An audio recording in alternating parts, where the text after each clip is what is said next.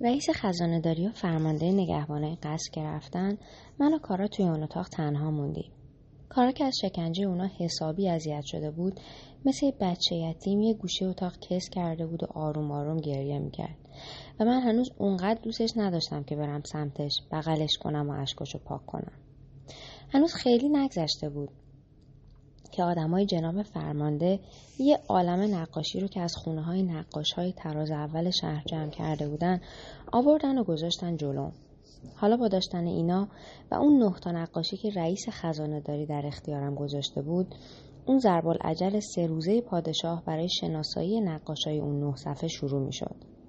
بهتون گفتم که اون 9 تا نقاشی به خواست شوهرعمه توسط نقاش‌هایی کشیده شده که شبها برای کار روی اون کتاب به خونش می‌رفتن و حالا توسط کارا برای اثبات بیگناهیش به رئیس خزانه‌داری داده شده بودن. تو نگاه اول چه حسی بهم داده بودن. ولی حالا که میخواستم دوباره نگاهشون کنم، به این فکر میکردم که اگه یه نقاشی بتونه منو که یه عمر توی این کار بودم تو نگاه اول اونقدر عصبانی و ناراحت کنه، پس قطعا یه نقاشی معمولی نیست. بنابراین تصمیم گرفتم این بار با دقت بیشتری نگاهشون کنم تا بلکه بتونم سرشون رو کشف کنم. اگه چارچوب تصحیح کاری شده ظریف افندی مرحوم رو کنار بذاریم که همه صفحه اونو داشتن، اولی صفحه خالی بود که توش فقط یه درخت کشیده شده. داشتم سعی میکردم تشخیص بدم که این درخت مال کدوم مجلس از کدوم کتابه.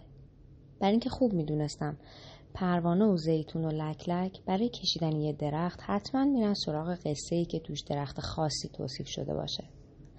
برای همین ذره‌بینم رو در آوردم و تک تک شاخه ها و سرشاخه ها و برگای اون درخت ها رو با دقت تمام بررسی کردم. اما این درخت با اون پس زمینه خالیش که جز خط و افق تقلید شده از نقاشی های قدیمی سبک شیراز هیچی نداشت، اثر منحصر به فردی بود که نظیرش رو تا حالا توی هیچ کتابی ندیده بودم. خط افقی که یک کم پایین‌تر از حالت طبیعیش کشیده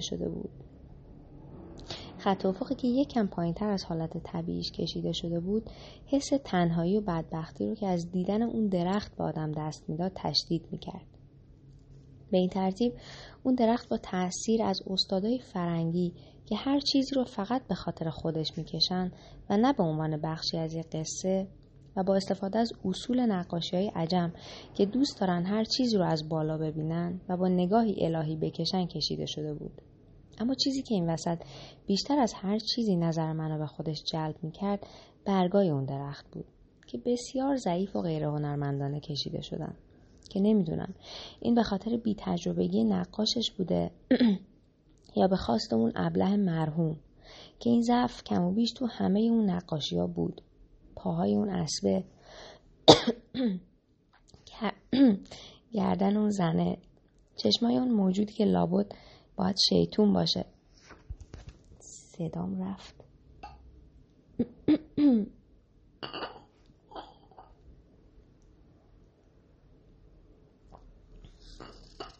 و حتی تو لباسای اون 2 تا ابله که نمیدونم اصلا قصهشون چیه.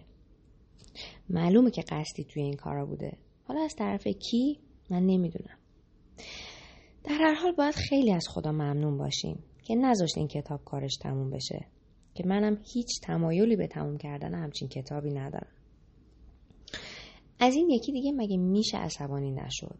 یه طولستگ نجس که همچین به چشام زل زده که انگار برادر گم شدهشو بعد از سالها پیدا کرده، با اون نگاه تهدید کنندش و اون چشمای سیاه نیمه بازش و اون دندونای بزرگ و سفید به هم فشردش. حیف هنری که اون نقاش ابله به سفارش یه ابله تر از خودش برای همچین موضوع مزخرفی خرج کرده. زبونم لال، این پادشاه هم یه چیزی شده ها. هدیه دوک ونیز. نمیدونم این دیگه چه صیغه‌ایه. آخه حیف نیست این نقاشای ماهر ما از اون نقاشای بیزوق فرنگی تقلید کنن. این یکی برعکس قبلیا یه صفحه شلوغ و پرنقش و نگار بود. تنها چیزی هم که به این صفحه پر ازدحام یه ترکیب بندی درست و منطقی میداد اون رنگ سرخ عجیبی بود که سر تا سر صفحه رو پوشونده بود. یه ساعتی نگاش کردم و بعد به کارا گفتم این این برگای چنار کار لکلکه و اون کشتی و این خونه ها کار زیتونه. این گل و بت و اون بادبادک دست اون پسرم کار پروانه است. کارا گفت میدونم که بیشتر این نقاشا زیر دست شما بزرگ شدن و نقاشی رو از شما یاد گرفتن.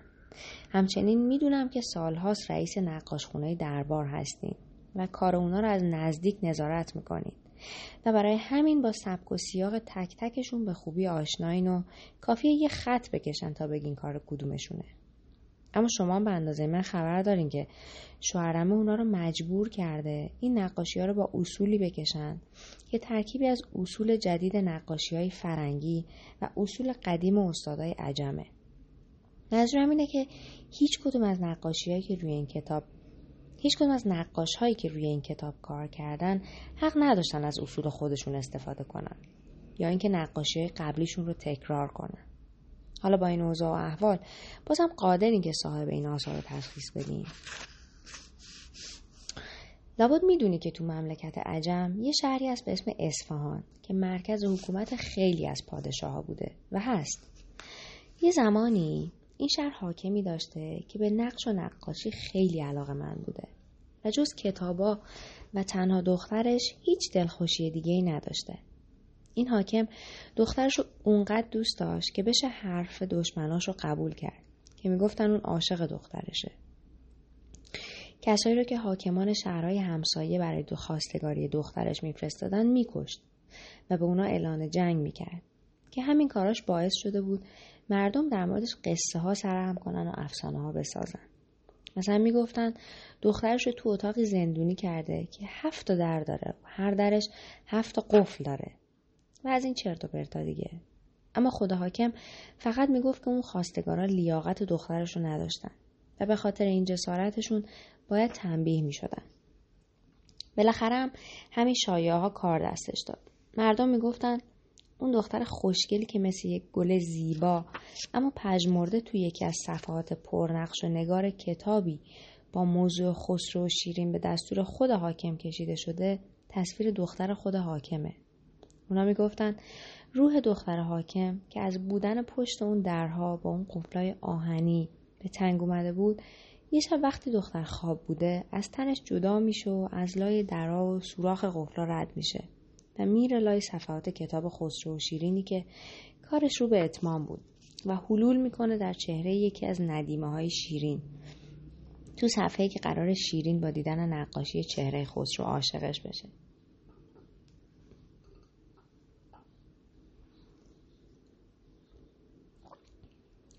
ببخشید استاد، حرفتون رو قطع میکنم، ولی اگه میدونستین که من از این نقاشی چه خاطره‌ای دارم حتما قصه دیگه‌ای تعریف میکردین. این قصه نیست پسرم، واقعا اتفاق افتاده. قبل از همه نقاشی که مسئول کشیدن ندیمه های شیرین توی اون صفحه بوده متوجه قضیه میشه. حالا اون که دیشب از فرط خستگی کنار همون نقاشی خوابش گرفته بوده، هر چی به ذهنش فشار میاره یادش نمیاد این ندیمه رو که مشغول نواختن عوده کی و چه جوری کشیده. و چون از حساسیت حاکم به این موضوع خوب خبر داشته، سعی میکنه چهره بقیه ندیمه ها رو با اصولی غیر از اصول همیشگی خودش کار کنه و چهره دختر حاکم رو هم تا میتونه تغییر بده تا به اصطلاح رد گم کنه، چون غیر از اون نقاشه دیگه هم روی اون صفحه کار کرده بودن. همین دیگه. حالا حاکم از کجا میفهمه اون ندیمه رو کی کشیده؟ از گوشاش. از گوشاش؟ گوشای کی؟ دخترش یا اون ندیمه تو نقاشی؟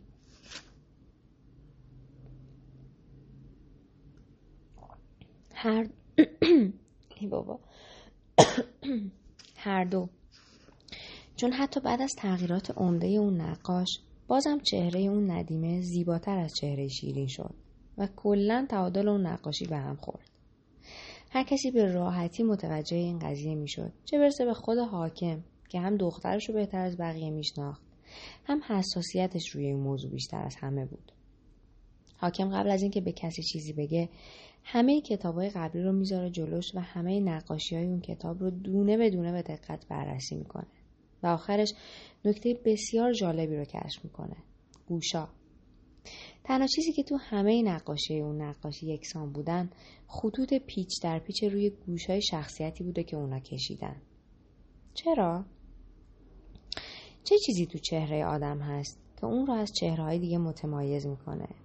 ریخت و قیافش، حالت موهاش، چشاش، ابروهاش، لب و دهنش. اما گوش، این وسط اگه نگیم هیچ سهمی نداره، سهمش خیلی کمه. برای همین هیچ وقت نقاشا اونا رو جدی نمیگیرن. برای کشیدنش تمرین نمیکنن. از استاداشون تقلید نمیکنن و حتی بیشتر مواقع بدون فکر و فعل‌بداهی میکشنش. پس به این ترتیب شاید تنها جایی از نقاشی که واقعا مال خود هر نقاشیه همین گوشا باشن. اما بیشتر استادای نقاشی که من دیدم همه جای نقاشی رو فعل‌بداهی میکشن. نه اشتباه نکن. اونا از رو حافظه‌شون میکشن. هر آدمی تو عمرش چند صد تا اسب میبینه. حالا اگه این آدم از قضا یه نقاش هم باشه، یه چند صد باری هم از روی اون اسبا نقاشی میکنه.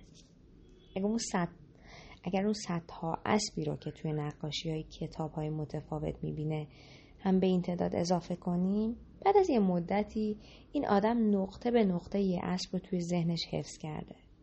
حالا من نمیخوام بگم این آدم به وجود واقعی اسب واقف شده و اسب رو با همون دید الهی که خدا خلق کرده میبینه و از این حرفای قلمبه سلمبه. اما در هر حال برای کشیدنش دیگه نیازی به دیدنش نداره. در اتاق باز شد و آدمای جناب فرمانده با یه سری دیگه از نقاشی‌هایی که از خونه نقاشا جمع کرده بودن وارد شدن و خیلی بی‌ادبانه اونا رو ریختن جلوی ما. چند لحظه جفتمون ساکت بودیم و بعدش من دوباره شروع کردم. درسته که گوشا تو نقاشی چهره خیلی اهمیت ندارن، ولی این هم درست نیست که گوش همه آدما رو یه شکل بکشیم. به نظر من نقاشی که این کارو میکنه یه نقص بزرگ تو کارش داره و همین نقص بود که اون نقاش رو لو داد. نه؟ حالا چه بلایی سرش آوردن؟ گورش کردن.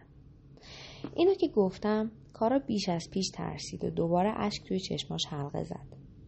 برای اینکه آرومش کرده باشم گفتم البته بعدش با دختر حاکم ازدواج و از اونجا هم فرار کردن و دیگه هیچ خبری ازشون نشد. چیزی که توی قصه مهمه آخر عاقبت اون نقاش نیست، بلکه اصلیه که اون حاکم به کار گرفت. خصوصا این آخریه، اصلی که بعدها اسمشو گذاشتن اصل ندیمه. درسته که اون حاکم اون نقاش رو از روی گوشایی که کشیده بود شناسایی کرد، ولی این میتونه هر جای دیگه ای از هر نقاشی دیگه ای هم باشه. انگشتا، ناخونا، موها، برگای درختا، آجرای دیوار. فقط کافیه جایی باشه که نقاش برای کشیدنش فکر نکرده باشه و یا اینکه از کسی تقلید نکرده باشه. مثلا سیبیله یه مرد نمیتونه باشه، چون هر نقاشی برای کشیدنش حتما فکر میکنه، ولی مثلا ابروها میتونن باشن.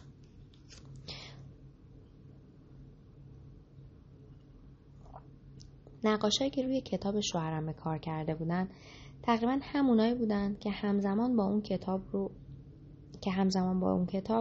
رو کتاب سورنامه جشن ختنه شاهزاده جوان هم کار میکردن. برای همین پیش از هر کاری شروع کردیم به مقایسه نقاشی‌های این دوتا کتاب که هیچ شباهتی هم به هم نداشتن. شکر خدا کارا هنوز چشماش اونقدر ضعیف نشده بود که مثل من به ذره بین نیاز داشته باشه. سورنامه به شکلی کار شده بود که تو هر صفحه‌اش گروهی از اصناف و عرابه هاشون با ادای احترام مخصوص از جلوی پادشاه رد می شدن.